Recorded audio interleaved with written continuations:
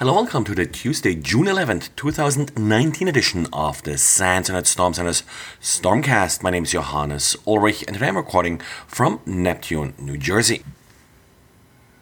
Xavier today took a look at an interesting obfuscated JavaScript that one of our readers submitted. Interesting because in this particular case, a phishing site included a data URL that essentially encoded an entire malicious Word document within the base64 stream following the data URL. Data URLs are sort of interesting because they usually evade further detection and automatic analysis by anti-malware. They're sort of treated just like harmless HTML code, but once the user clicks on the particular link, the URL is decoded and the user is then being offered to download the included malicious Word document. And Bridge security site My Online Security is bringing us an interesting combination of DNS techniques that are being used in order to create malicious or at least spammy web pages.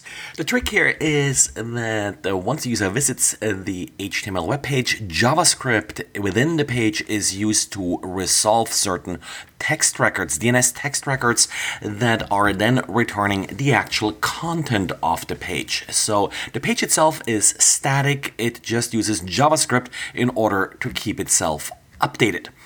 Now, this could, of course, just be accomplished by using JavaScript to use methods like fetch or XMLHP request in order to download HTML snippets from another website, but that may be a little bit too obvious and too easy to spot. So instead, this attacker opted in for DNS.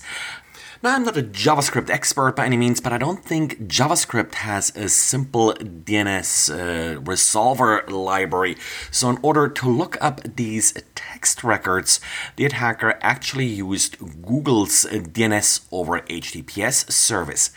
Google offers, and actually other DNS over HTTPS services do that as well. They offer a simple JSON interface in order to look up arbitrary DNS records. So this malware just sends an HTTPS request to Google's resolver and then retrieves a nicely formed JSON object that includes the value for the text records, which is essentially the spam message being included in the web page. So pretty interesting trick here, and of course, outbound requests to Google are not usually something that you would consider malicious. Since it's HTTPS, you won't really see the content of these messages other than the fact that it's going to Google, and the attacker is very easily able to then dynamically change these DNS records, and with that, the content being sent back to the user.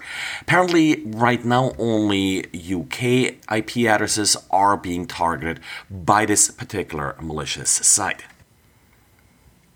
And late last week, Swiss hosting company Safehost advertised a number of IP prefixes belonging to European mobile network operators as being part of their network. Now, this would have been kind of the end of the story because typically these days responsible ISPs don't necessarily just forward any large announcements like this from their peers, but apparently in 2017 Safehost started a peering agreement with China Telecom, and China Telecom apparently has not yet implemented a lot of sort of these standard security features preventing the propagation of bad routing information like this.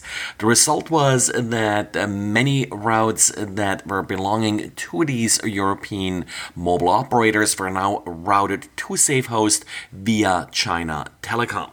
At this point, it's not really clear what sort of caused this mishap to happen, whether it was intentional or accidental. Safehost did publish a brief tweet just stating that they're not aware of any configuration changes to their equipment, so they're kind of blaming it a little bit on their routers, but of course that usually doesn't just happen. And they state that they're still investigating with their hardware supplier. And last year, the European Commission announced that it is funding bug bounty rewards for a number of open source projects.